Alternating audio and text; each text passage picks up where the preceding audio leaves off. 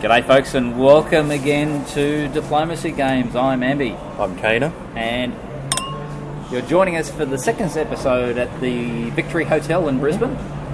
Yes, and 2 weeks has gone by, but it's only been about 5 minutes since... long enough to get drinks. Long enough to get drinks. Yep. But you've changed your drinks. You're drinking... what was it called again? The Parsons Nose Shiraz. From the McLaren's Valley. McLaren Vale. Yeah. There you go. McLaren's Valley. Well, Vale means valley anyway, isn't it? Are you still on your Little Creatures? I'm still on my Little Creatures. Bright ale? Bright ale. It is a very nice drink. I like the bright ale from Little Creatures, but I probably prefer... What's the other one they do? The pale ale. Pale ale. Yeah, that is a fantastic beer. They don't have it on tap here, though. So. I got actually from Dan's on the weekend, the Little Creatures Summer Days 6-pack. Haven't tried it. You'd like it. It's like a real girly beer. Oh, thanks. Bloody hell. It's kind of like, you know, your... what's that other one you had, that other girly beer you had? Cider? No, not the cider. Actually, I had a cider. Oh, my God. It was a random weekend. I had this summer ale, which was very, very floral, very fruity. It's like that Pacific ale from Stone and Wood. Remember how that was all very fruity? Yeah, I wasn't a bigger fan of it though. I think you'd have to drink a lot of it before you started enjoying that one. So I had some of that. Yeah. The Summer Days was a bit too fruity. That said, I did have a really, really nice English cider that I'd had sitting in the back of the cupboard for a while. I just went crazy and thought, oh fuck, I'm going to have that. And then I actually had like a ginger beer, not an actual alcohol-free ginger beer that I'd had for God knows how long, and it tasted fantastic too. Letting your hair down. I am letting my hair down. There we are. Oh, wait a sec. Is this a drinking show? No. Anyway. Cheers again. Cheers again. So we've got quite a few things we're going to talk about today. Yeah, now some of it's going to be now very outdated because, as I said, by the time you hear this now, we actually recorded it 2 weeks ago.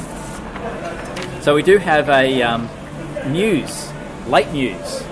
Yes, so it looks like there's a flame has come to the rescue like a knight in shining armour and is going to put together a lab, which is awesome.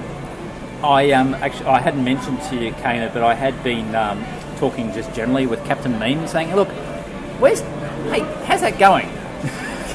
have you heard much from a Tin Can lately?"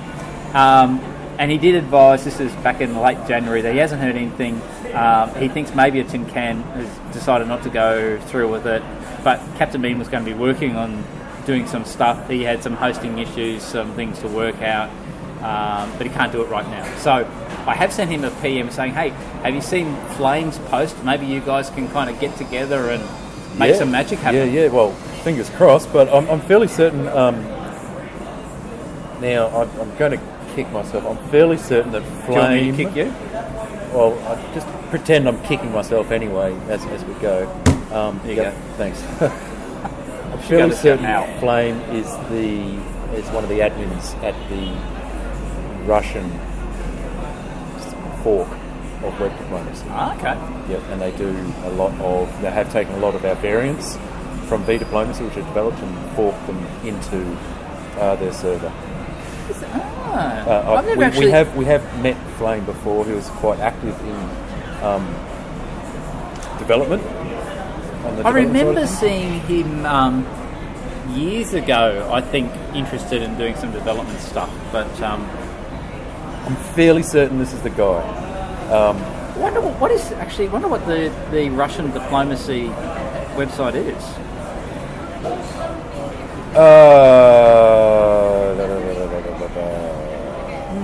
Quick Google of Russia diplomacy game. Can't find it, but that's probably because I'm Googling in English when I should be writing in Cyrillic, or as you say, Cyrillic. I haven't done any Russian for a while. I've been trying to get back on top of Spanish, but anyway. But that's just great news.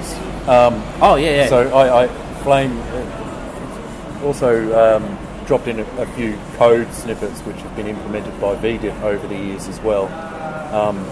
I can't recall which ones they were, so Flame, let me know so I can set the record straight on our next podcast. Yeah, but Very good. Yeah. So look, that'll be interesting. So hopefully by the time you hear this, there might be some further word on that, and then we'll pick it up again.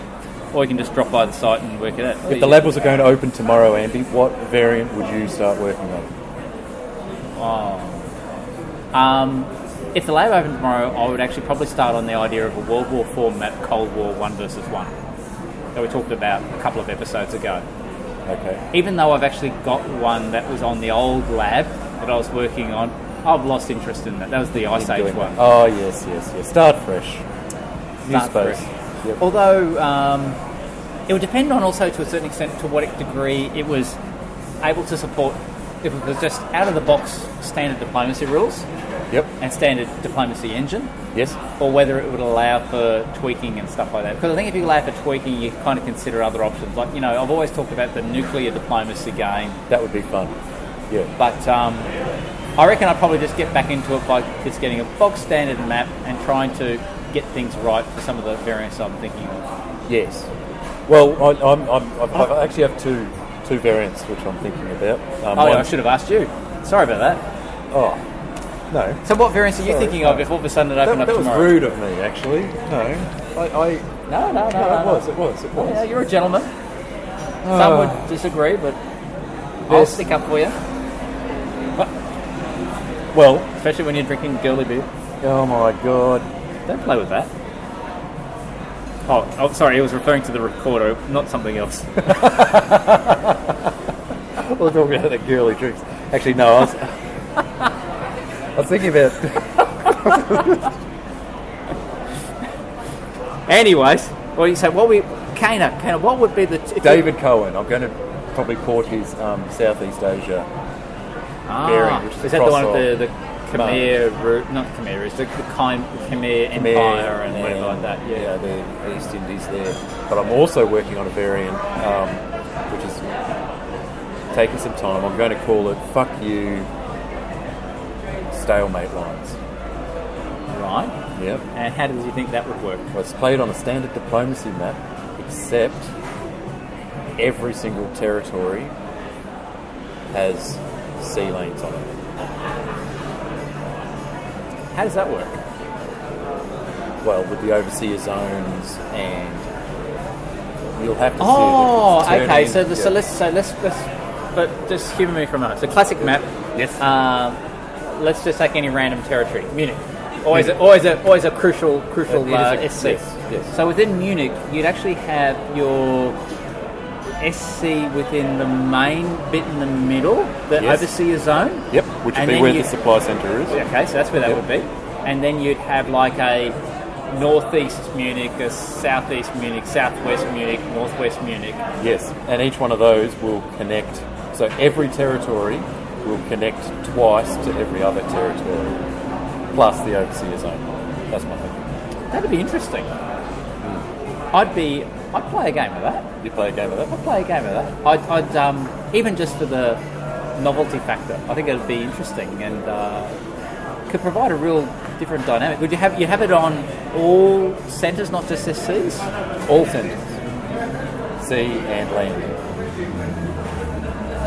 Okay. Do you think there's enough units to make it work? I don't know. I'm just playing with the idea of getting rid of stalemate lines. What would it look like? Oh, there'd be no stalemate lines. No, it's an impossibility. But what would it look like? We've kind of played around with this idea on oceans with the sea lanes, and they're arbitrarily chosen. Can you hear that really shitty 911? Let's get his fucking muffler checked. The white one over there. Yeah, I can hear it. Yeah. Our listeners can probably hear it. Yeah. Oh no, it's a motor. It's a bike. Motorbike. God. Anyway. Anywho. Sorry, the 911's actually parked. But Sorry, getting not a back car into- podcast. Obviously not. But yeah, getting back into variant creations by starting off by porting a map. I must admit, after last fortnight's episode with the Care Bear interview, and we were doing a little prep work looking at the forum in Playdead, Yeah. and how they have all these different maps that they play through more like an email type of adjudication process.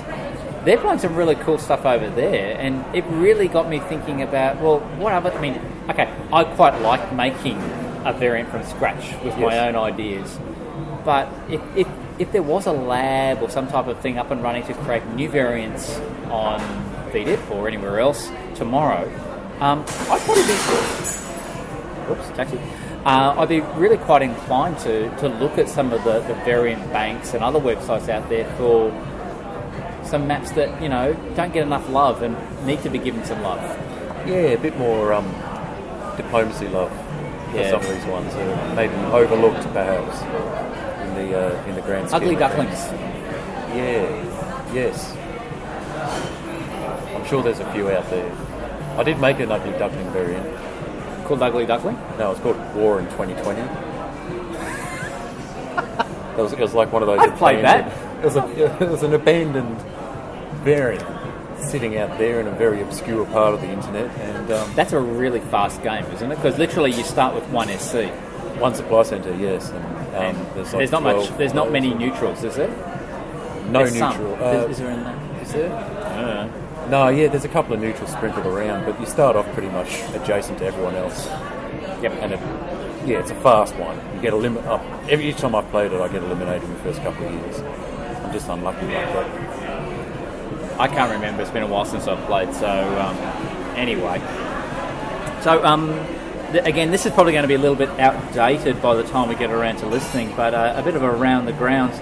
You had actually asked me whilst you came back from getting the wine and the beers, that how am I going at the moment in Renishmiento in the pasta, pizza and popes game, which How are you going? which you were unfortunately the first player to be knocked out. I was bitterly disappointed that you didn't kind of organise some convoluted convoy to kind of get an SC and stay in the game. There's no chance of that actually occurring. It's just a poor... Has anyone else been eliminated yet? No, It's just me. just you. Lovely. Ferrara was very close to being eliminated, but I handed out a lifeline to him. Yeah, I saw that. I thought he was going to die. He thought he was going to die too. He was still... Yes. Well done, Andy. Oh, there we go. There's a bit of, Care Bear tactics right there.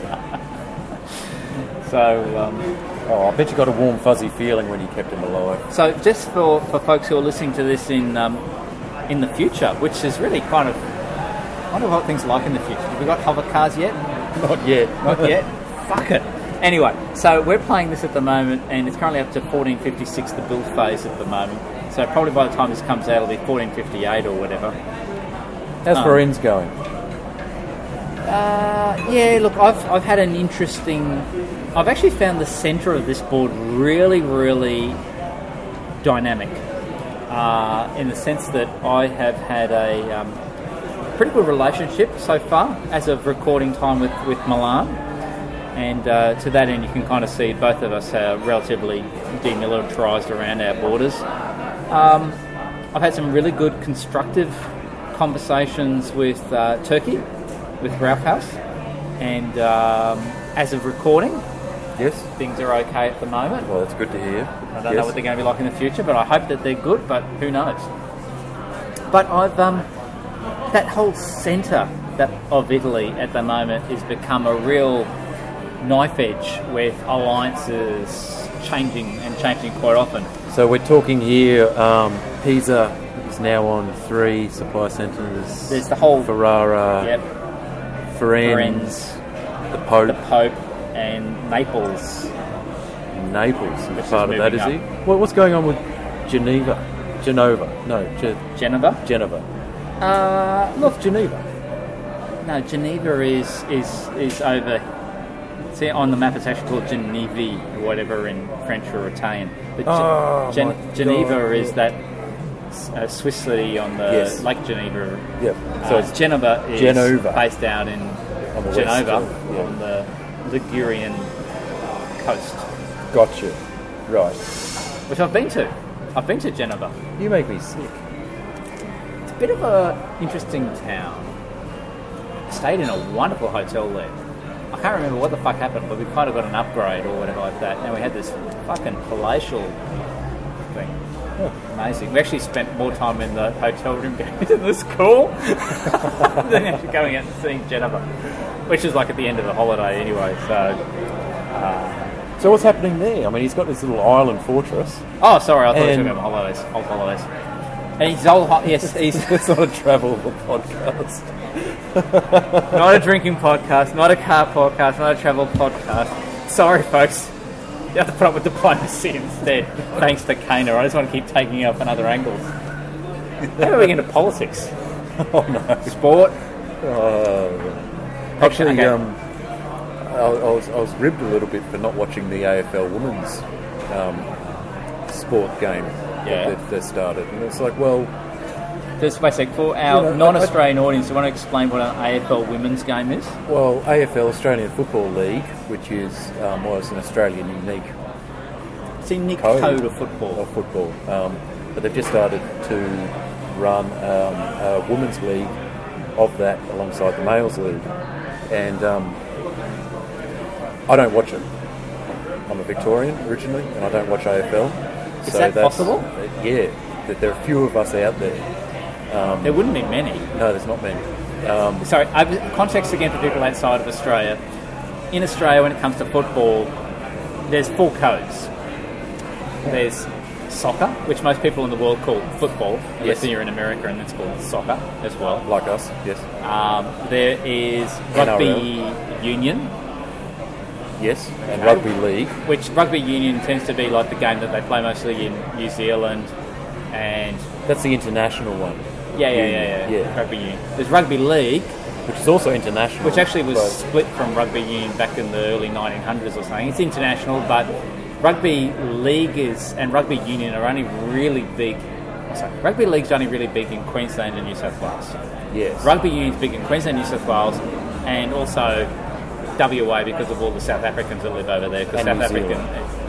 and New Zealand. Yeah, but we're talking about Australia. Oh, yeah. And And then AFL, there's which Australian is- Football League, or Aussie Rules as it's called. which is pretty much universally liked.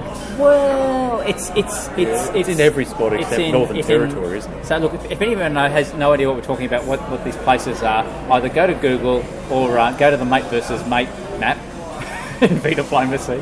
Maybe But we should do a sports variant. what, just within Australia or globally? Australia. So you can do something global, but like if you had this thing here, you'd actually have like Aussie rules. I'll finish off this one thing and then we'll get back Yeah, to the other. okay, yes, So yeah. Aussie rules big in Victoria, Tasmania, South Australia, New South Wales. a little bit in New South Wales, A little bit in a Queensland. little bit in Queensland, a little bit in WA, Huge in South Australia. Huge in WA. and big in Northern Territory, Massive in Tasmania. massive in Tasmania, but yet they don't have a team. I know. I mean, that's disgusting. That is wrong. Give surface power. Look, we're digressing anyway. Yeah, sorry.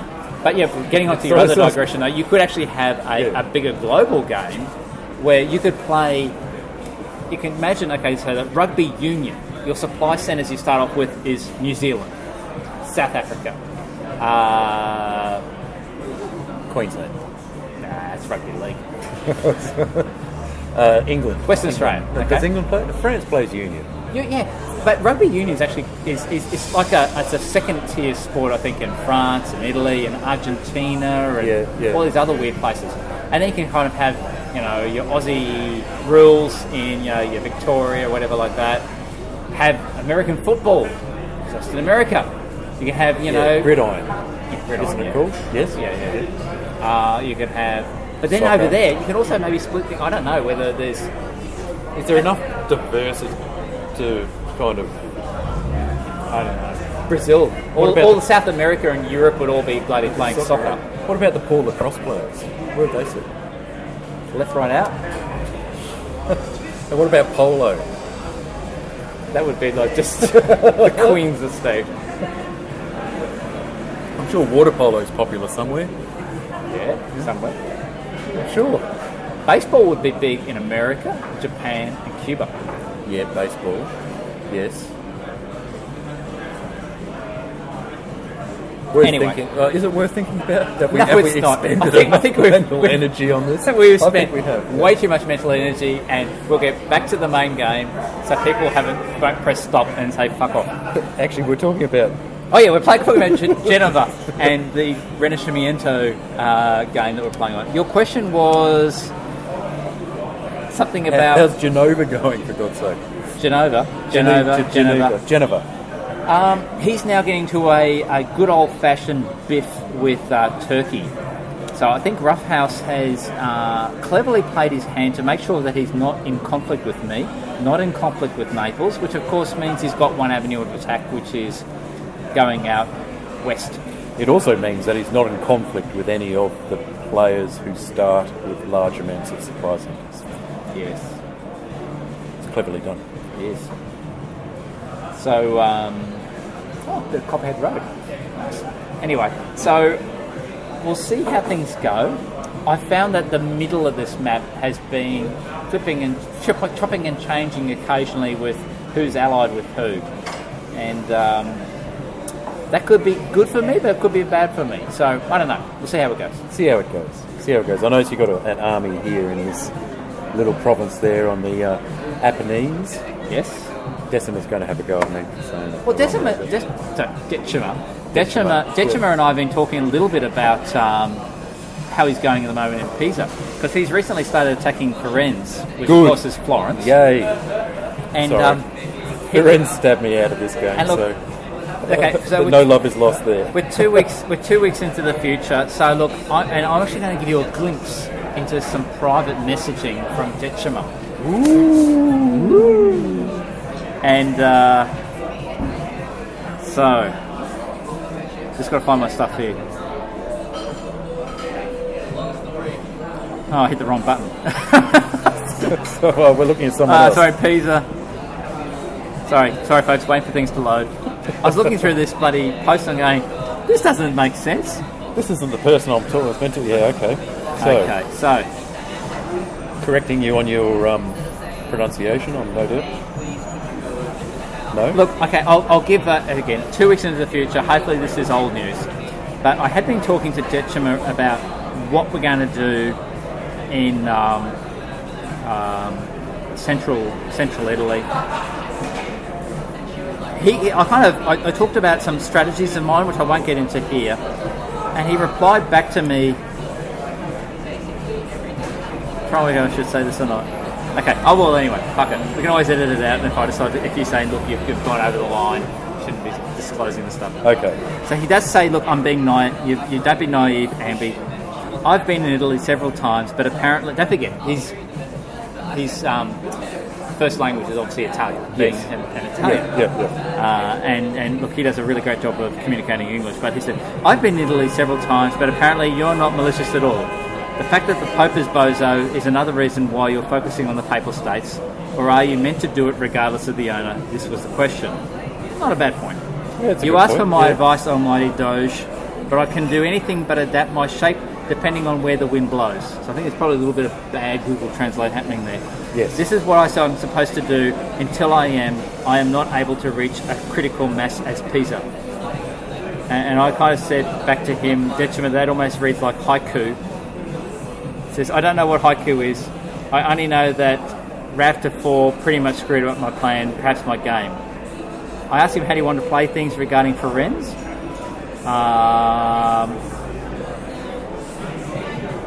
He replies back, your message sounds like you want to teach me where Firenze is. I reply back, just don't want you getting Firenze the city mixed up with Firenze the country. But being an Italian, you surely appreciate an Australian giving you a lesson on local geography. He says, not only am I Italian, I come from Florence, which is of course Firenze. Yeah, okay, yeah. But yes, your geographical efforts are appreciated. I say, I like Florence, I've been there twice. So you live there now, or you're elsewhere in Italy.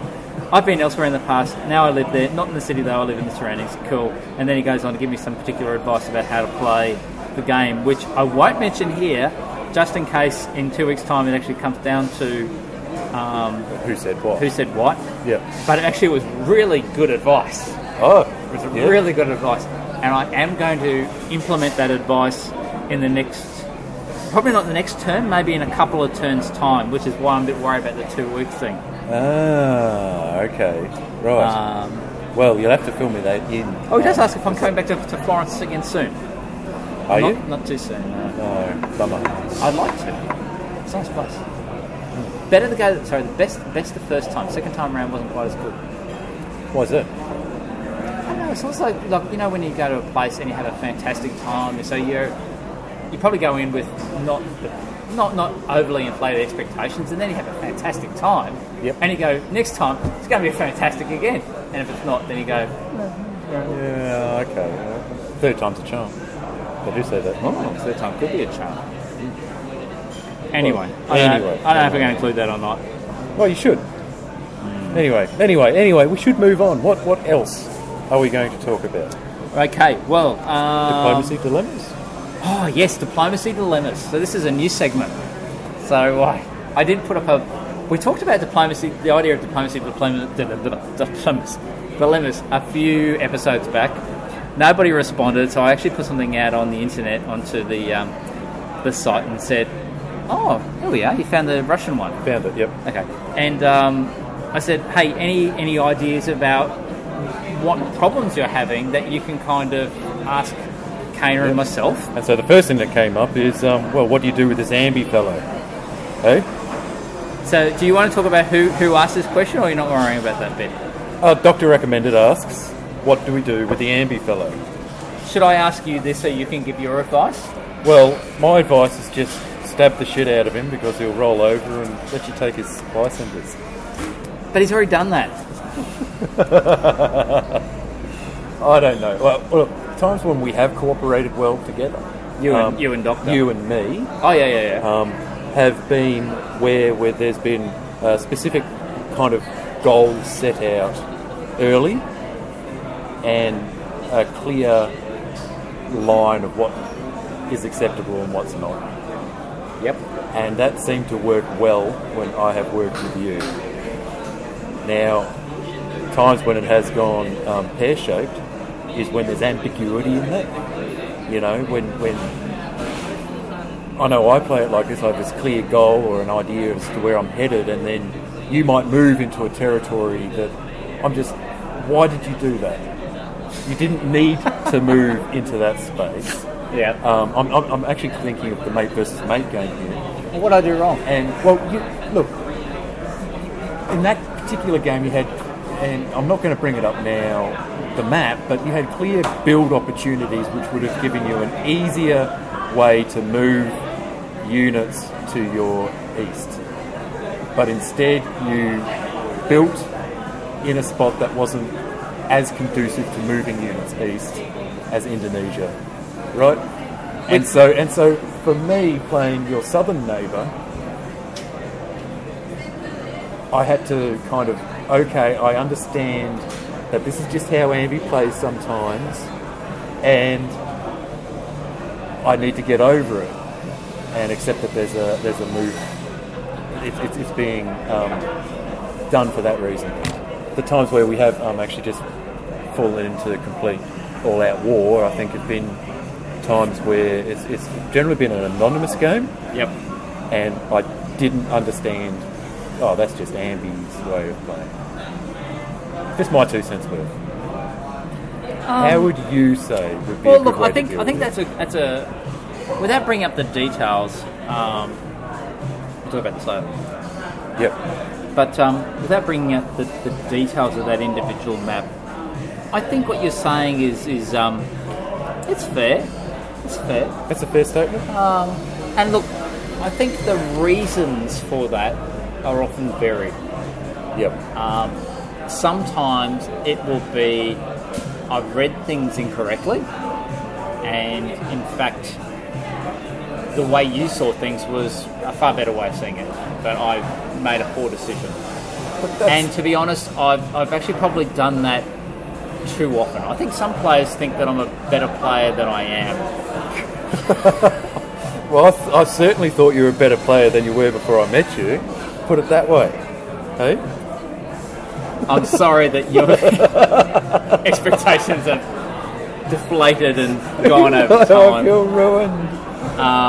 It's just like, I get that too. I get a feeling that people think I'm a better player than I am.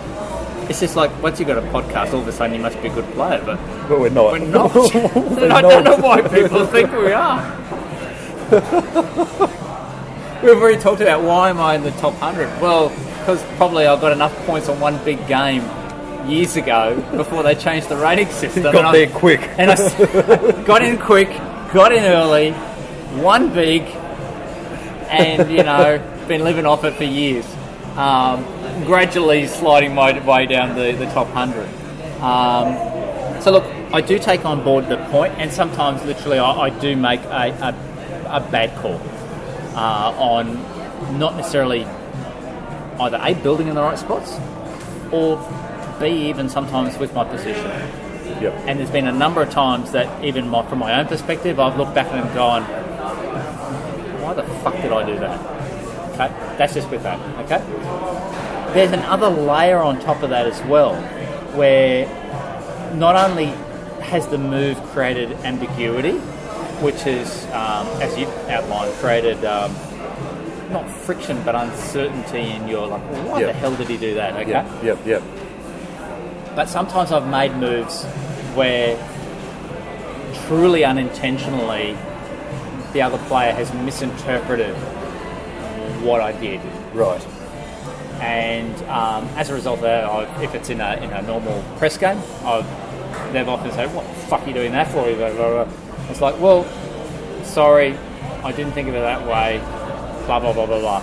And often the way this game works is automatically that can obviously result in a slight breach of trust, and can, as a result of that, deteriorate relations unless we're able to mend things up. And that does still require mending up from both sides. Yep.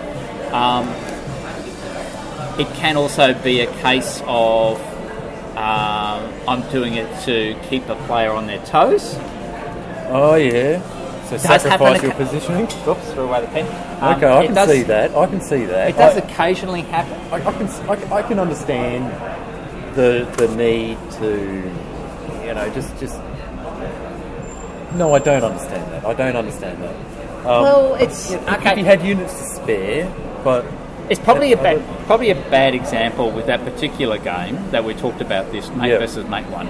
But there have been games that I've played where I may make a particular move to kind of satisfy the needs or placate the needs of another player that I'm trying to build a rapport with or maintain a relationship with. Sure. It kind of shows that, hey, I'm doing something over here to kind of show you that, hey, I'm on your side, I'm not on this other guy's side, even though I am.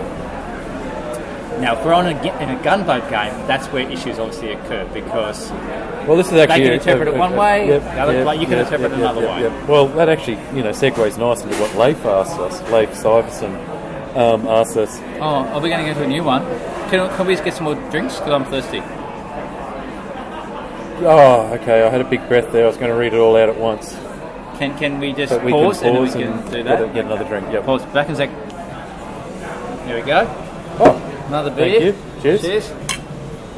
Is that the same guy that served you? The one that the big dropped guy. The big guy.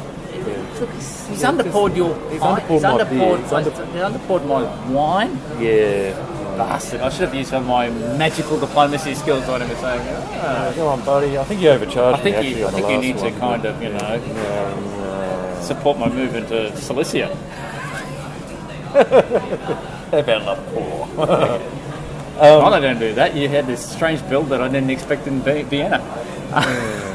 Well, look, I was going to bring up, just before we got the drinks, Leif's diplomacy dilemma, but it actually fits better with Ezio's. Oh, okay. Well, we'll hold off on that one then. I've got a question for you. Oh, for me? This is another diplomacy dilemma. Okay, right. How do you deal with Dr. Recommended? How do I deal with the doc? Quite well, actually. No, I need some advice. Obviously. Well, obviously, he did ask how to deal with you, so how do I deal with him? I'm just trying to think of Did we actually answer his games. question adequately? Well, I think you went into quite a decent depth of self-analysis there.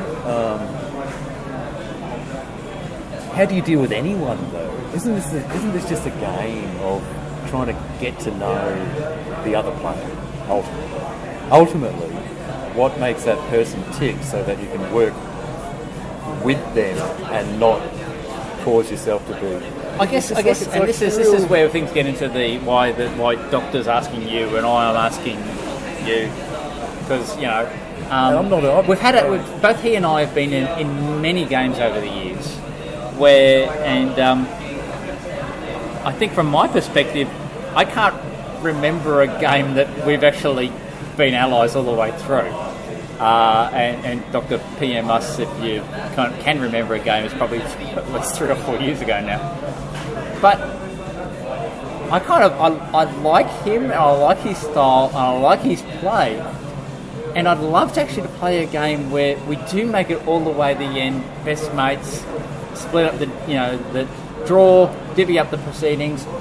But I don't know. There's been time and time again where either I've stabbed him or he stabbed me, and I have to say that the more and the more length of time that I've been playing Diplomacy now, situations where I've ended up in a 2-way, 3-way draw and been a real solid alliance player in a game has deteriorated. I cannot recall a game in the last 2 years where that's happened outside of Gunboat. Yeah, I was just going to say, what about the African game? That was Gunboat, wasn't it?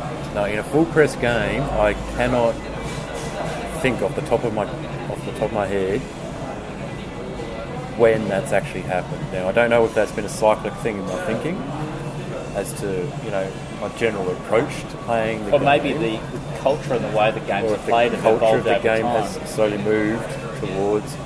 I remember there was a lot of that occurring in the early days of VD. Yep. Players would ally, and sometimes I'm just thinking back to my time of investigating players. Sometimes players it'd be very brief. Do you want to ally? Yeah, let's do it. Yep. And then that would stick for the whole thing. There wasn't that much real discussion going on. I think maybe I don't know, am I joining more quality games with more quality players? Or if there's a change of attitude in the website as a whole in and of itself. Yep. And maybe it's a combination of those things. Yeah. So you didn't really answer my question. You kind of gave me a generic answer around about how players are blah-de-blah-de-blah. How do I specifically need to deal with Doctor, do you think? I thought... Doctor what? Doctor, you think. So I should have had a comma in there. Doctor recommended. I thought I was being very diplomatic in that answer. You were. That's why I kind of came back to it, because it didn't answer my question. How do you deal with him? I don't know. Have you had any issues? Look, I don't think I've actually worked with the guy. I mean, I've had plenty of games. You haven't had a game where you've allied with him. I've actually. I can't think of the. I'm sure I've been in a lot of games with Doctor recommended. Yeah. I can't think right now on the spot of a game which I have played and allied with him. It may have happened. It may not have happened. Yep.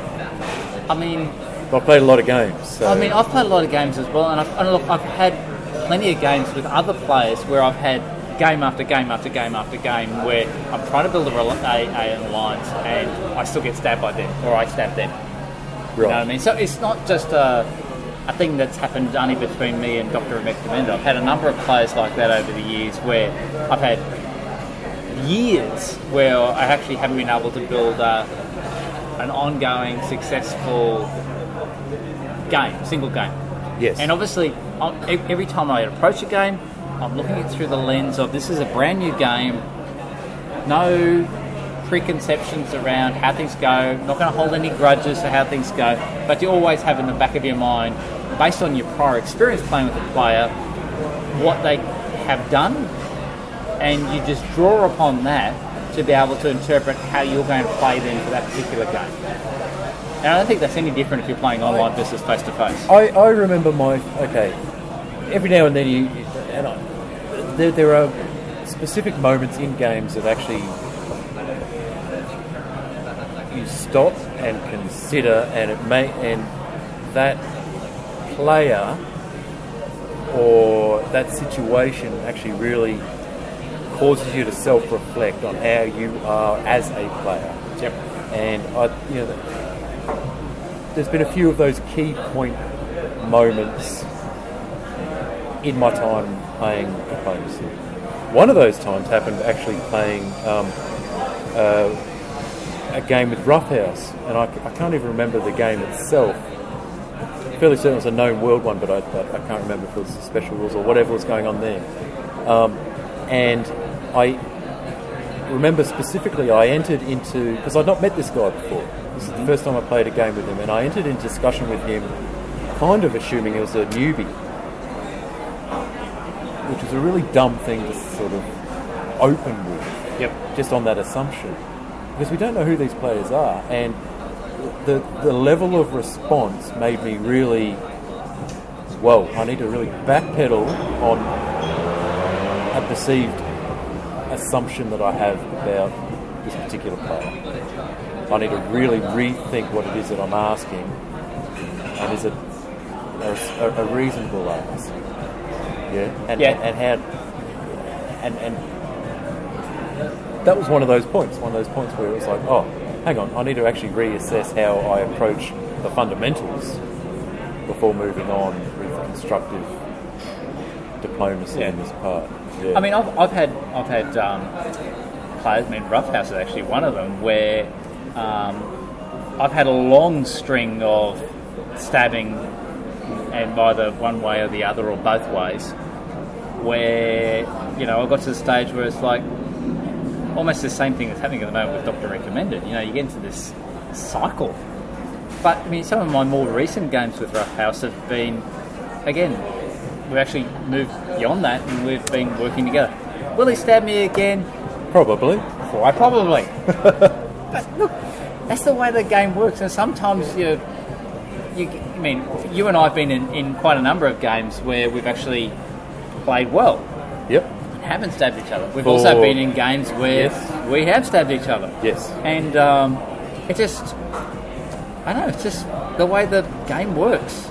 Sometimes it happens this way, sometimes it doesn't, and I'm looking forward, and I say this with all honesty and integrity, I'm looking forward to a game not too far in the future where Dr. Recommended and I can play as a team up and do well together and break this hoodoo. You're not just saying that so you can set him up for a stab. Sorry, I had to throw that. Did you notice my choice of words? A game not too far in the future. That didn't say the next game. Because, let's be honest. It takes time. He might listen to that and go, stab. I might do the same too. He might be setting you up for it, Well, this will be the time that... Just imagine a game where we're both bloody, walking around on tenterhooks the whole game. Anyway, I think that's enough of how do I deal with Ambi, how do I deal with Dr. Recommended. We do have other diplomacy dilemmas as well, don't we? You got Leith's question. You got me saying the wrong name again. Actually, I was just going back through looking for games that I've played with Dr. Recommended, so I just need to pull that up again. Okay. Did he stab you too? He's always doing that, the bastard. No, sorry. Just kidding, Doc. I've got a lot of time for you. There we go. So, you also had the Russian side up too, didn't you? I did have the Russian side. I did find the Russian side. Let's hide that. But I think Ezio. Is it Ezio? Ezio. Ezio. Oh, I thought we pronounced it last time around as Ezio. Could be Ezio. So, Ezio would like some generic advice. What are some telltale signs someone plans on stabbing you? And how do you avoid them? Oh, how do you avoid sending those telltale signs? Mikey99 had some suggestions on that in the forum as well, didn't he? Yeah, he did. So, when they build several armies on your side of their country. That's a pretty obvious, when your various neighbours start copying you snippets of messages from your soon-to-be ex-ally with stuff like, I'll take X and you take Y, okay? Actually, back to building armies on your side of the country. I have successfully convinced players who were alarmed at that occurring on my side and totally took them to town. And sorry, say that again. So in other words, let's say, give me the context of a classic map. No, World War 4. What? Okay, World War 4. I'm playing against Congo. I'm South. No, I'm East Africa. So this is actually a real life example. This is a real example, right? And he's got, Nigeria's also there on Africa. Every other African country's been dissolved, and Africa's been split between the three of us. East Africa, which is in the east. Congo in the southwest, and Nigeria in the centre and north. Yep. And I convinced Congo that my builds in the southern part near his South African border was simply as a precautionary measure, nothing to worry about. They're just in case you choose to build units there as well. They're peacekeepers in case the Australians invade. They're peacekeepers. And he believed me. And I managed to wipe him off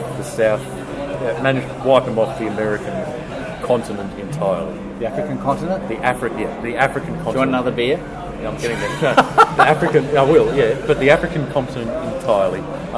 He was strongly established in South America, so he survived and ended up conquering the whole of South America. But I pushed him off South Africa. See, when you started talking about that, I thought you were going to say the exact opposite, which is like, okay, using that example, you built on player X's borders. Yes.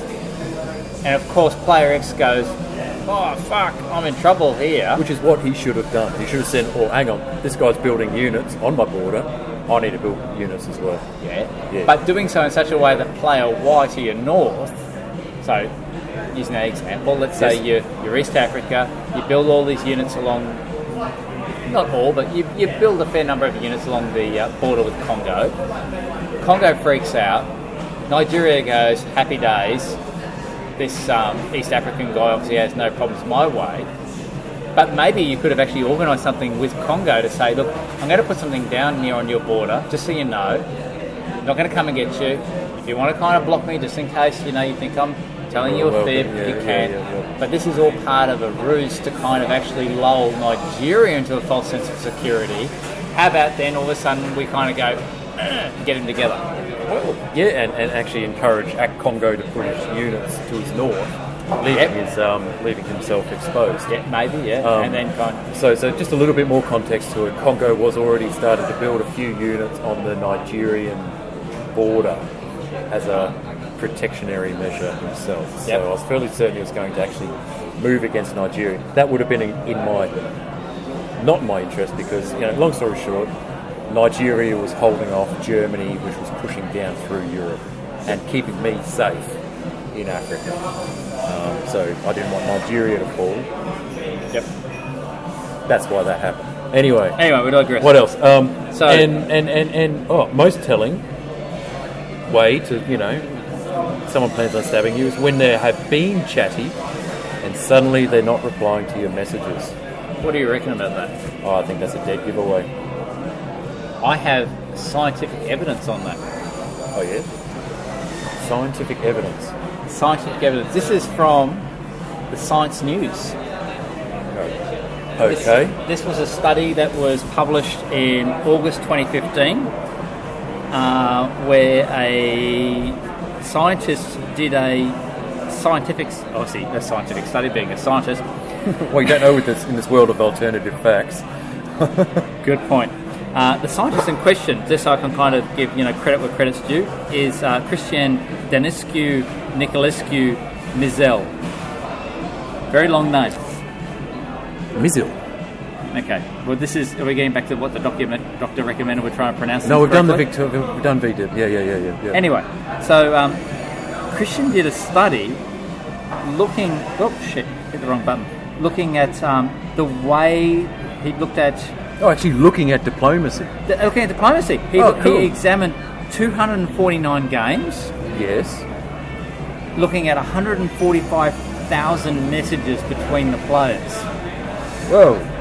Fairly good sample size you would expect Yes. for what happened. Okay. One of the things were when it became time to stab, there was a shift in the politeness. Players who were excessively polite I'm quoting. Players who were excessively polite in general were more likely to betray, and people who were suddenly more polite were more likely to become victims of betrayal, according to co-author, Cornell graduate student Vlad Nikolai. Oh, so Vlad Nikolai did this with Christian Whittaker. Politeness is an indicator. This was a study reported at the annual meeting of the Association for Computational Linguistics. Huh. And they give the example, Germany. Can I suggest you move your armies east and then I'll support you? Then next year you move there and dismantle Turkey. I'll deal with England and France and you take out Italy. Austria replies back, sounds like a perfect plan, happy to follow through and thank you. And of course, Austria's next move was invading Germany. Now, okay, being a diplomacy player, I can understand Austria's move. Now, is him saying thank you for that an indicator, or is it because Germany has given away the moves he's going to do and Austria's just acting on it? The next point they raise is that an increased planning-related language by the soon-to-be victim also indicated impending betrayal. And that's exactly what happened there. And I've thought about my games, and oh so often I'll be like, you do this, and I'll support this to this, and this to this, and then I'll do this. And time again, like the game at the moment in Bourse, when Bozo stabbed me. Yep. Perfect example of that. Okay. You know? Yep. And there's been many other games like that where you've trusted the other player, you've said, here's what I'm going to do, because you trust them. Laid it out. And they kind of go, thank you. Beauty. I know what you're going to do now. Yeah, and they take that information. Right. So we will definitely link to this particular article in Science News, a rather reputable journal. Okay. Not alternative facts and alternative science. Well, not yet. Anyway, so there you go, Ezio. Some advice on how to avoid being stabbed and how to avoid telltale signs on an impending stab. Very good. Hey, I've got one for you, another diplomacy dilemma from Donald45. So he asks, he's playing an American conflict game, playing as America, Okay. as the United States, successfully taken over Confederate States, Yes. has had a trustworthy relationship with Russia. Russia's been very helpful to him. Okay. Doesn't like France, doesn't like the Mexicans. Having some Is suggestions that about just a how to keep them out. vibe or He wants to keep out the Mexicans from coming into the United States. And he's not quite sure if he can trust Russia. Russia was helping him along a lot, but he thinks that the way that the player playing Russia, he thinks that he might stab him in the future. What do you reckon? I suggest England, by the way, sitting on the fence and being quite nice to the United States and saying the right things. my suggestion would be to increase your border presence Anywhere in particular? in the south against Mexico. Yeah, okay. Any particular I would means of doing that? Armies, navies, definitely build up an army. walls? I know where you're going. And make sure you have England happy Yep. to assist you in patrolling the sea lanes against a potential Russian stab. Oh, Yeah, that would be my take. that's good advice. Do you think he has to worry about the Spanish? Nah. Nah, Nah. don't worry about them. No. They haven't been a power since Elizabeth. Isabella. Yeah. Well, you're probably right with Elizabeth. Elizabeth the First, they probably, after they lost it. Where? Armada, Spanish The Armada. Spanish Armada, that would be it. Anyway, so look, we really need to do the other one here. Leif. Oh, yeah, Leif. Leif's got a question about gunboat. What's his diplomacy dilemma? In relation to gunboat, it almost never fails that as soon as I get moving in one direction, someone is assaulting me from another direction. Shit. And Story I of end my up fucking life. and I end up fighting a stalling action on two fronts, trying to delay my elimination with neither opponent having the two front problem I have, and never accepting my overtures towards peace. Now, this is a perennial gunboat problem. This happens to me too. Is it just a gunboat problem, or is it a perennial problem full stop? Or is it more manifest, do you think, I in think it's gunboat? exasperated in gunboat, hey? I'd agree with It's you. worse to deal with in gunboat than... It is worse to deal with, you're right, yeah. Yet, I see frequently that players who moved later than I did end up with the initiative of having that luxury of choosing an enemy who is already otherwise occupied. Maybe you actively occupy yourself against other enemies too early, Leif. Maybe you should hold back a bit and let other people make the mistakes Yeah. and take advantage of them. What do you think? I think you're right. I've been in that position that Late's explained many a time.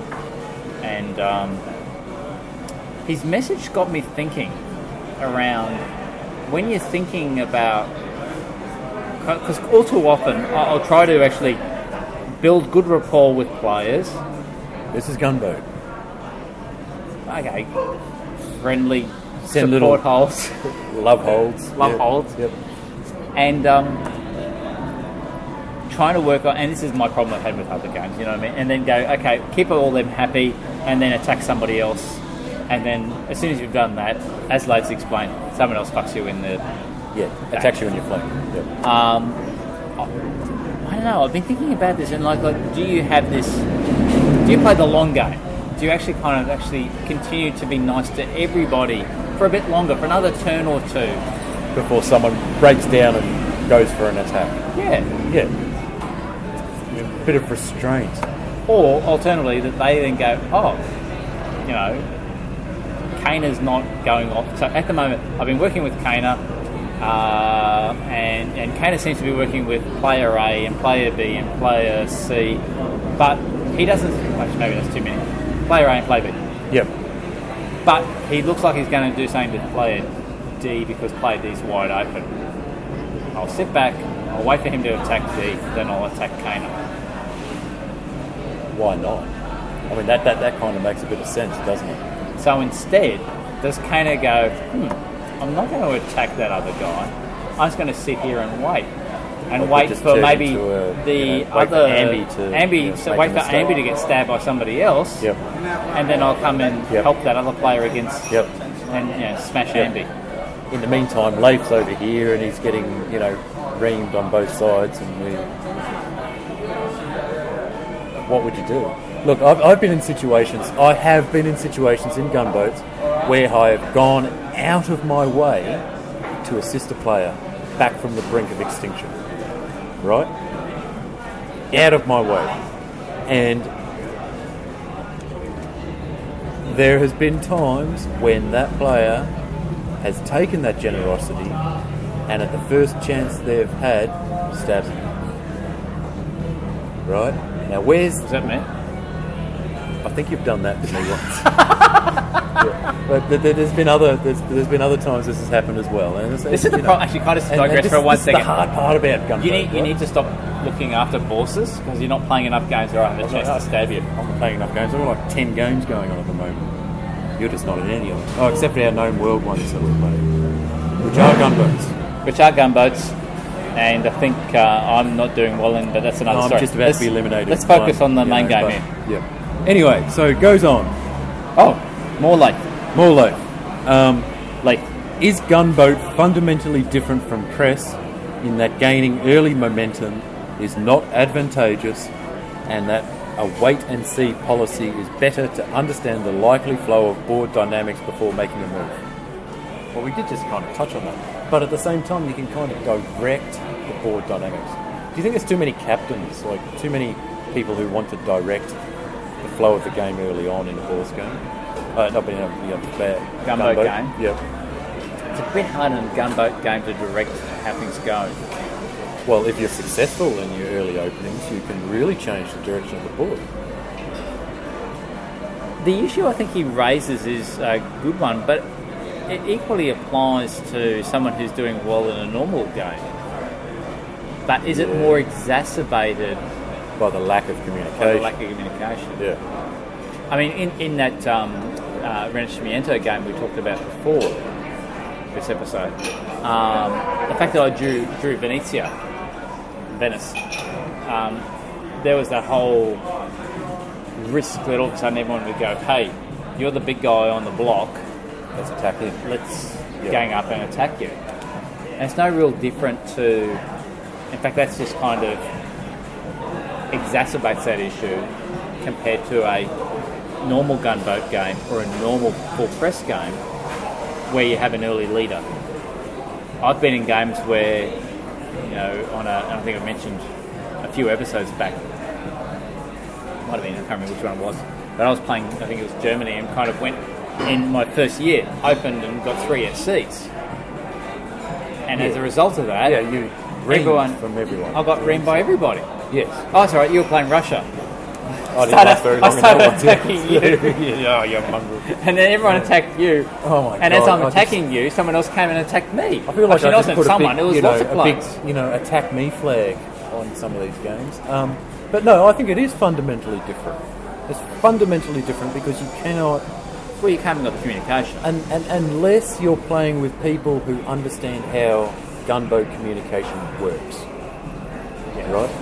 And if you're in a high quality game like that, that's different because they will be looking at the large map. They will be looking for support orders, support moves. So let's assume they'll be also looking for telltale signs of people getting too big, and they'll be analysing every single unit. Because let's not forget, you're not playing with that many units with diplomacy at any time. No. You're not playing like Risk, which is thousands of pieces representing on the board.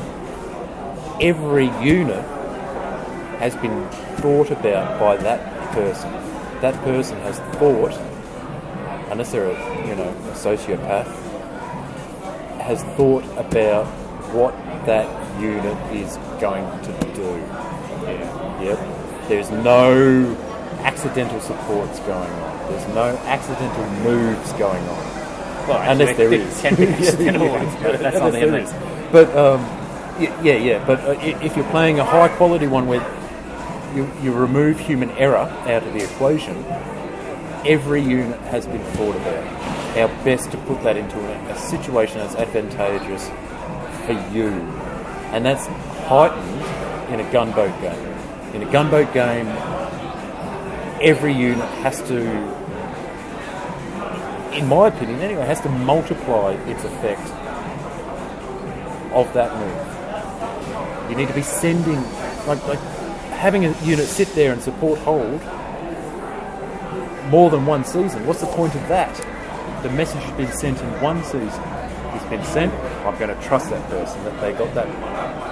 So, do you see the issue that Leith has raised here, any way of how you can improve that situation that he's presented in a gunboat?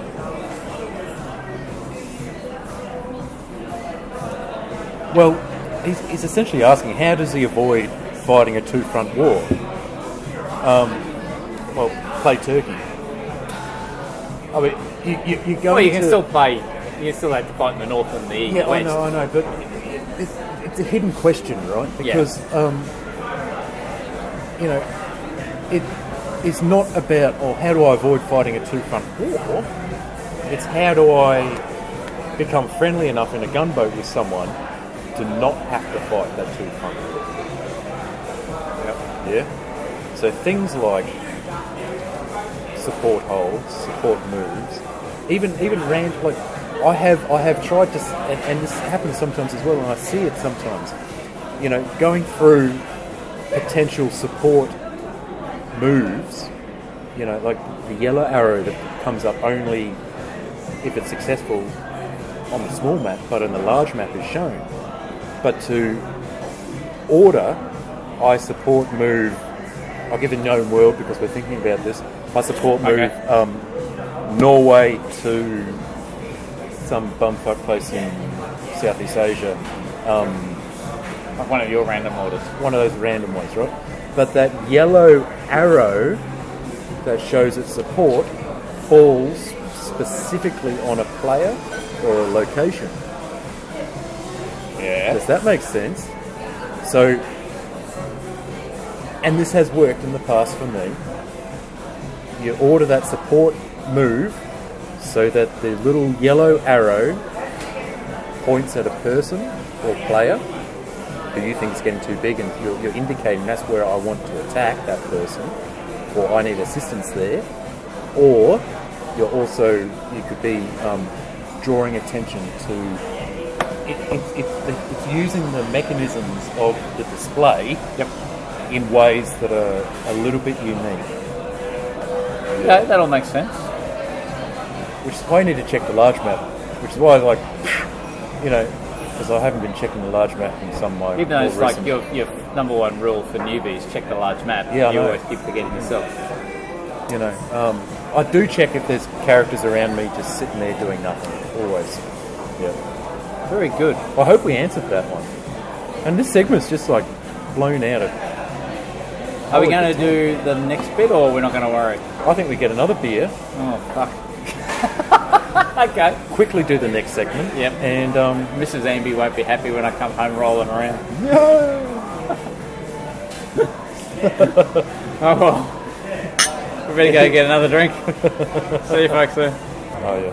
And we're back. And we're back. Cheers. What were you saying about the barman here? Oh, I was just saying he's a fuckwit.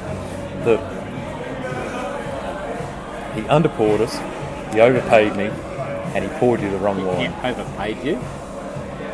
He overcharged me. Overcharged you? Yeah, fucking overpaid me. Yeah, he overcharged me. They pay you too much to drink their wine. And beer. Oh, mate, if only I had that sort of job. Overpaid for wine drinking. Shocking. Hey, whilst you were away, I was looking at your screen when we had this thing about diplomacy dilemmas. Yes. And I just looked at, we were talking about Leith's question. And I noticed that Leith's on 1,640 VDIP points, and I'm on 1,641 VDIP points, 1 point above him. And I think my problem at the moment is because I keep playing all these all these unrated. Wonderful unrated games, it's affecting my thing. So I might need to start actually playing. You're going to start picking up some rated games, though. I've hopped on the site for Open Games. Yes. There at the moment is 2 players signed up anonymously for a Gunboat 1066 game. Anonymous. Ooh, you do like those. Do you reckon I should join it? Well, it's hard to say no. I kind of... It's only 5 points though, but I suppose it still helps. Well, the buy-in points don't matter. Oh, they don't matter for the ratings. For the rating. So yeah. join? Well, it depends if you're playing against players who are rated lower than you. Are you playing? I'm not saying. That's between me and my hidden, what I'm playing box, I suppose. Okay. You joined up, did you? I joined up. Who am I going to... Let's see who I'm going to draw. The Normans. Oh, fuck.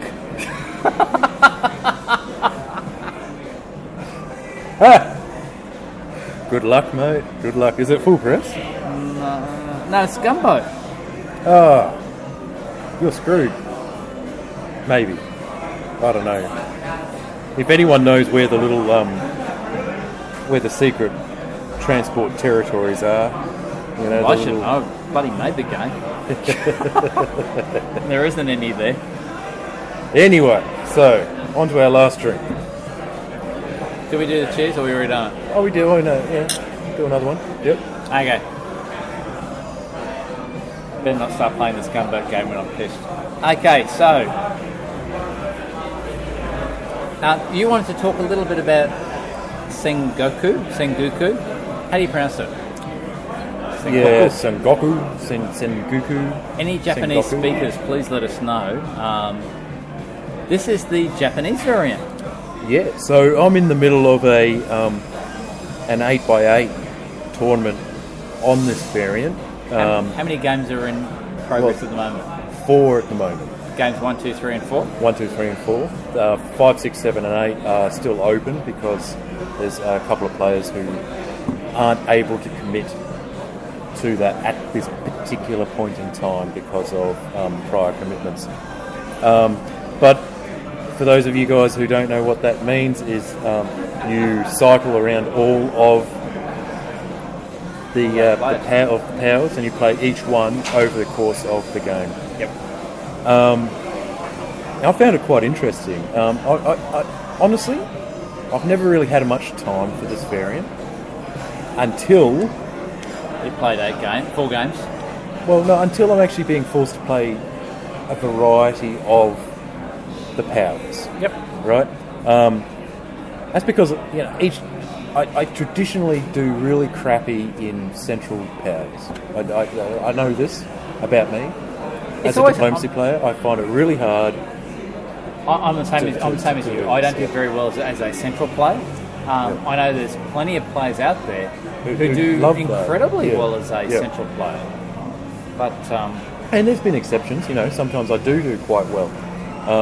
But with Sengoku, there's only 2 powers there, and I've never had the luck of actually being one of those corner powers. Yep. And I often just get destroyed. So you've drawn 4 players, or you've got 4 games, so you've got 4 different countries. That's correct. Are they? What are the countries? Sorry, you can't go into the details. Or how are they all positioned? Are they all over the shop?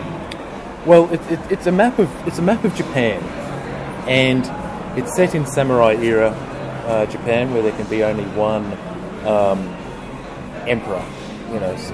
What's it called? Not an emperor. It's during the samurai period. Something else, isn't it? I think it's in the rules. Just going there now. There can only be one shogun. I was going to say Daewoo, but shogun makes more sense. Yeah. Sorry, Daewoo would be more a Korean variant. Is that right? Daewoo's Korean. Yeah. Oh, okay. Only one Toyota. Or unless you're Mitsubishi. Oh, you're kidding. Is that where that comes from? The names of those cars? They're from Japan.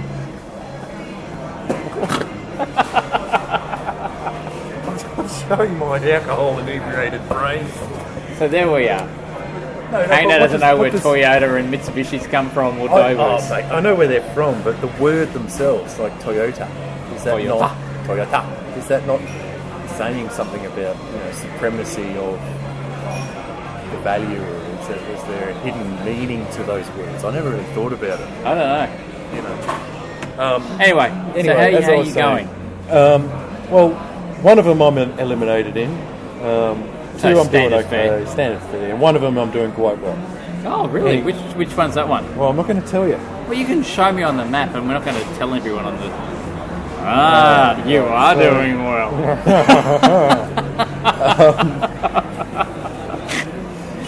This is why we shouldn't drink so much, Kano. Look, like I said, I didn't really give this variant enough time to start with. It's 8 players, but playing it, I actually really am seeing a lot of the intricacies that I just didn't see by not playing on a whole heap of... Can I ask you a silly question, which is, to what extent do you think diplomacy players' biases about the countries that they draw is based on and the maps themselves is based on their previous experience on that map? Oh, it's huge. Look, I was very reluctant to play this variant because every other time I've played it, it's been a not very pleasant experience. Yep. I had the same thing playing this variant, and I didn't like this variant until I signed up for a game, Yes. 6 months ago, and soloed. And all of a sudden, I love the variant. I want to play more of it. Why didn't you sign up for the 8x8? It's got too many games on. Too many going on at the time. So yeah, look, it's based on a map of Japan. I think probably the most striking feature about it is that visually the sea territories seem to play a large role. Yeah. I'm not really progressed enough in it to sort of say yay or nay whether that is, absolute the way it is. In North Japan, I think probably armies play more of a role than South Japan, where your fleets can sort of support all of those regions. But the second you sort of pass the halfway point as a fleet-based nation, you start entering into regions which can only be reached by armies, and vice versa, going the opposite direction. So in this one version, which we're not this one game that's in front of us now that we're not going to go into in detail, you are playing where you're doing well. Yes. You are playing a player that's more on the extremities of the map. Correct? Yes. Okay. So the times that you've been playing more in the centre, what's your experience been? Well, the closer I get to the centre, the earlier I get to elimination. That one's okay. Oh, it's not too bad. That one's probably not smack bang in the centre. It's not smack bang in the centre, but I'm not doing grand, am I? Right? No. I'm actually. That's not a bad. That's not a bad I've position. actually got one of those rarest of rare things going on in a gunboat game. Where everyone's CDs and you get to take all their supply centres? Oh, I wish. No. No, actually, I have what looks to be an ally.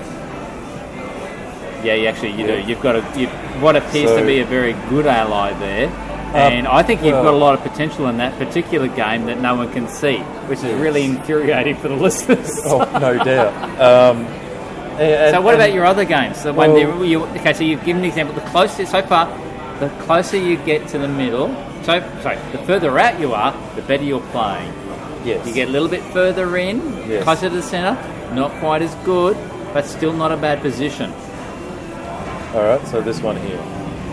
So I'm moving towards the middle. No, you're not. That's in the same position as the last game we talked about. That's okay. Well, no, because I've got... that's right. You're being fucked up the butt by two players. Yeah, I'm being up the Leith position.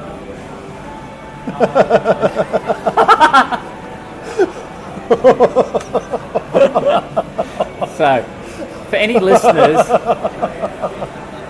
we kind of recommend at this point of time, get out your book of the Kama Sutra,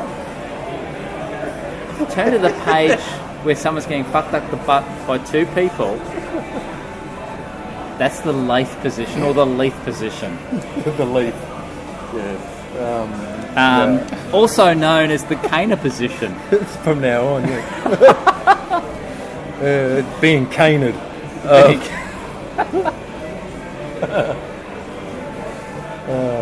Hello, honey. How are you tonight? Fancy a good canering? And here's the other one, right? Oh yeah. Hey, that one smack bang in the gone. Well, I'd like to kind of contrast that with this particular map. Oh, get out of it! You did well with that. Oh, fucking hell! So I've just kind of shown to Kana, look, you can play a central player in the Japanese map and solo the game. Here's the thing: I always play against other people in the middle of the map who just do well in that position, and if I'm in that country, I don't do well at all. I do not know what I'm doing wrong in this map. You're too busy being caned. I'm too busy being caned, yeah. I think it's probably worse because it is a gunboat sort of scenario. Is that full press? I think it was full press, actually.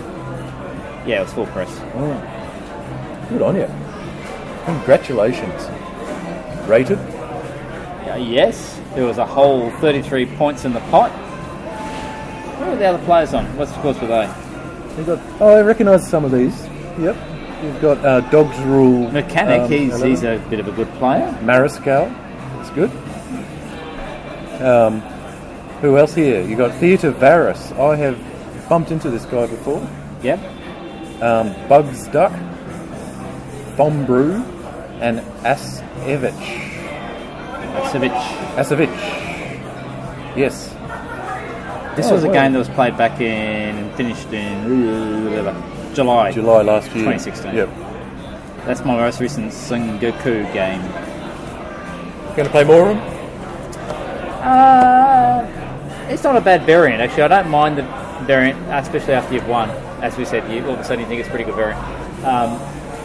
But, you know, even though I just randomly signed up for a 1066 game, I don't know, I want to play something else. I'm looking forward to some new variants coming out in the lab. I really am. Through this lab that Flame's setting up. I am. I'm playing a new variant. Not a new variant. I'm playing a variant at the moment in a game that I'm doing very, very poorly in, which we won't necessarily go into a lot of detail. Hopefully you're not playing the game. And I'm probably not. I am quite literally doing the known world, the boss, and the Sengoku. Although I did sign up to that World War IV game that's just started. So, as we've just been talking about a whole heap of maps that we can't kind of show you and talk about specifically, I'm playing a... First Crusade. Yeah, I wasn't going to say the variant, but sure. A First Crusade game. Maybe in 2 weeks' time it won't be an issue. Well, I'm not saying who you are playing. No, I'm playing this player here.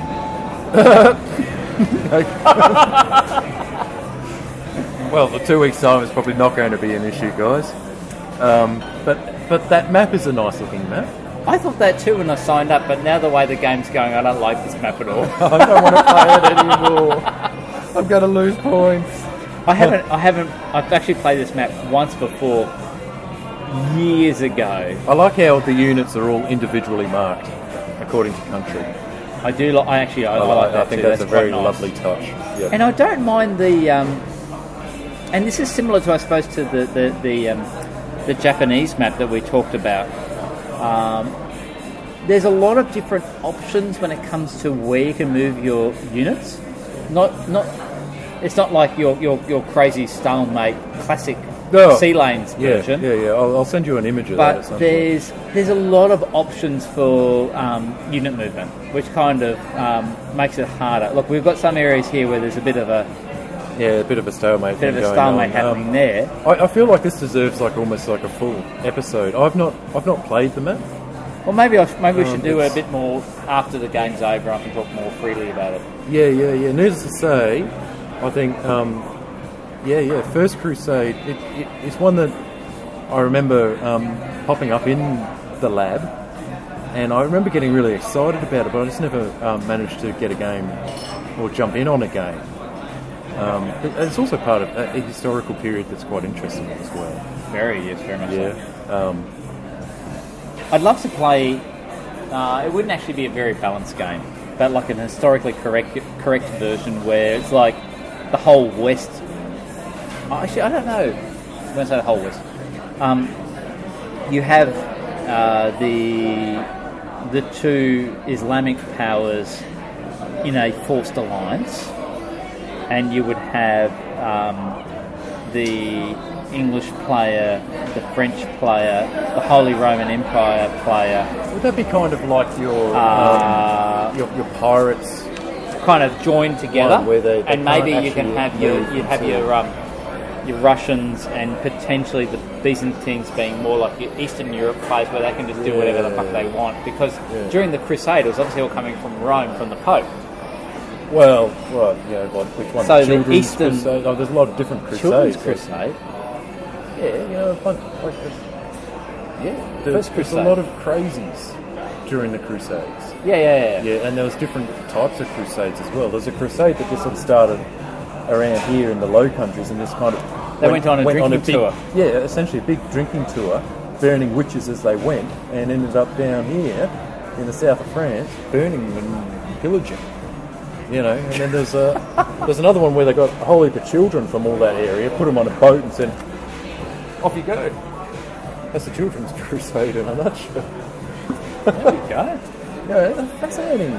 Cana's Crusades 101. Yeah, welcome to Drunken History. It's a new podcast. Drunken History. That would be an interesting podcast. There's plenty of really good choice. Have you seen Drunken History? No. No. Is it a real thing? Yeah. So a bunch of guys in the US decided it would be really amusing to videotape someone getting incredibly intoxicated whilst they're telling a story of a particularly significant historical event. And is it like a random person, or they kind of share it amongst themselves? So it's comedians or well-known, or semi-well-known people from Hollywood. So you have guys... Is this a TV show, or what is it? Yeah, it's called Drunk History. It's a TV show called Drunk History? Yeah. Okay, Yep. So, you have guys like, what's his face? The one that... Is it... What's the dude that sort of did that famous ride on his horse and jingling the bells and lighting torches? Thomas Riviera, was it? The American one. Eve of the American Revolution. Oh, he's riding along. He's shit. drunk diplomacy. Talking about drunk history. Paul Revere. Oh, and Tom Revere. Paul Revere.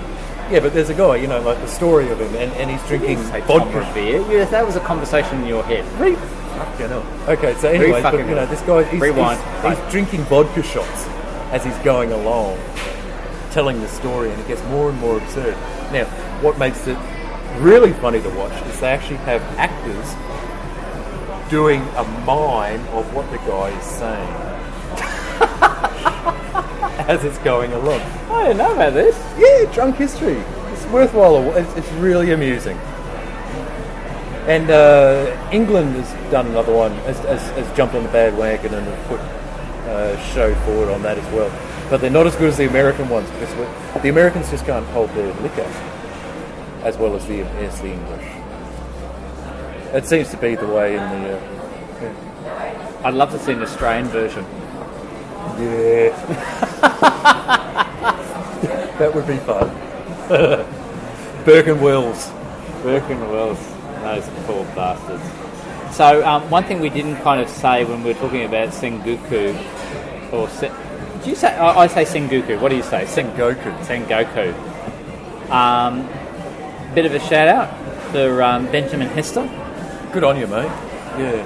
Good job, Ben. You kind of created the variant, and then of course, good old Oliver Orth, Ollie, brought it over to the online version. Yeah. We're sort of getting towards the end of, what's reasonably length, but I think we should touch on the Russian website. Yes? So it's... Diplomail. No, that's kind of wrong. Let's go back to the homepage. No, I want to hold that one. I want to hold the variants there as this. Right-click, open tab. Yeah. Let's see what it says. So it's... you're right. Diplomail.au. No, hang on. Wait a sec. Dobry pożelwiec jest nie diplomail. Yeah, diplomail.ru.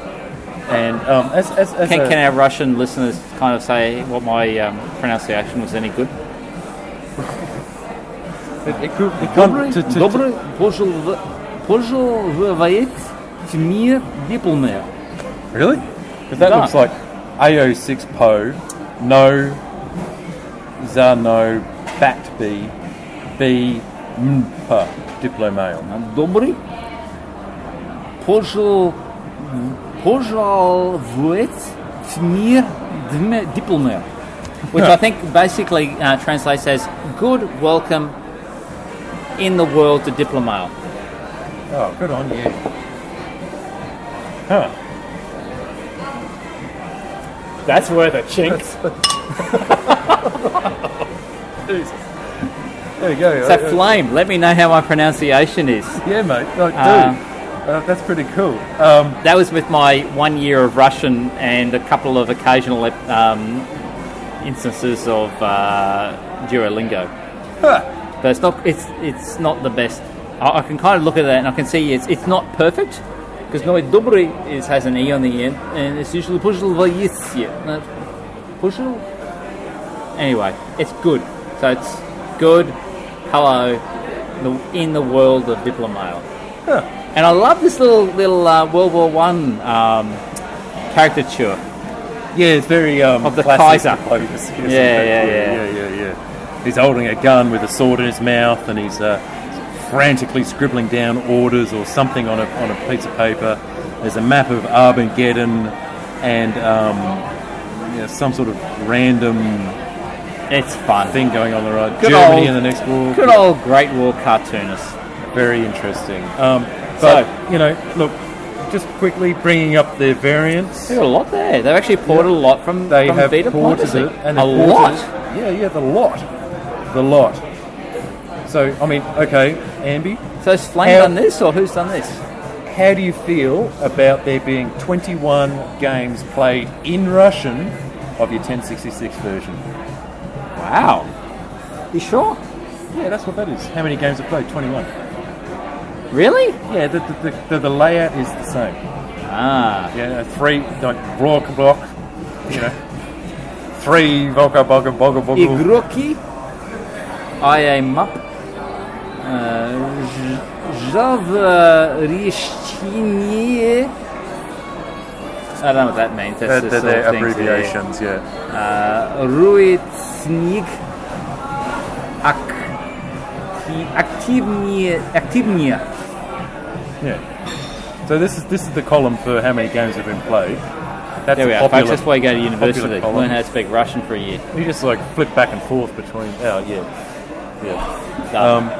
But why you know, don't they and- kind of translate the names of the variants into Russian? Yeah. That's probably why we've got 21 people signed up for the Australian game, because, they don't know they're actually opting into Australia. And what's the other one that you did? The fall of the American. No, the American conflict? American conflict. American conflict. 54. Really? There's actually a lot of games going on there. Yeah. What else? Pirates, eh? Is Pirates there? Where is it? Alphabet. Yeah, it is. Oh, sorry, mate. No games. No games of Pirate. I can understand why. I need to do some work on that. The retreat order is kind of screwed up. Yeah. No one likes the retreat process. But I get a little buzz, like I look at variants that I've ported to USA, 16 games, Viking, 56, War 2020, 10. Yeah. They haven't done Sea Lanes. Okay, all right, I get it. That's because they're too busy playing this mate versus mate. Yeah, well, how many mate versus mates? 16 games.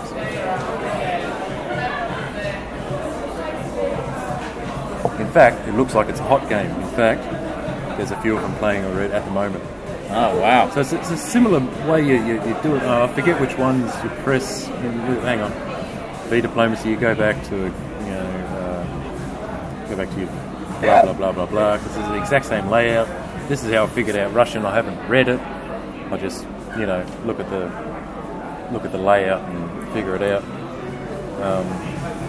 So over here we've got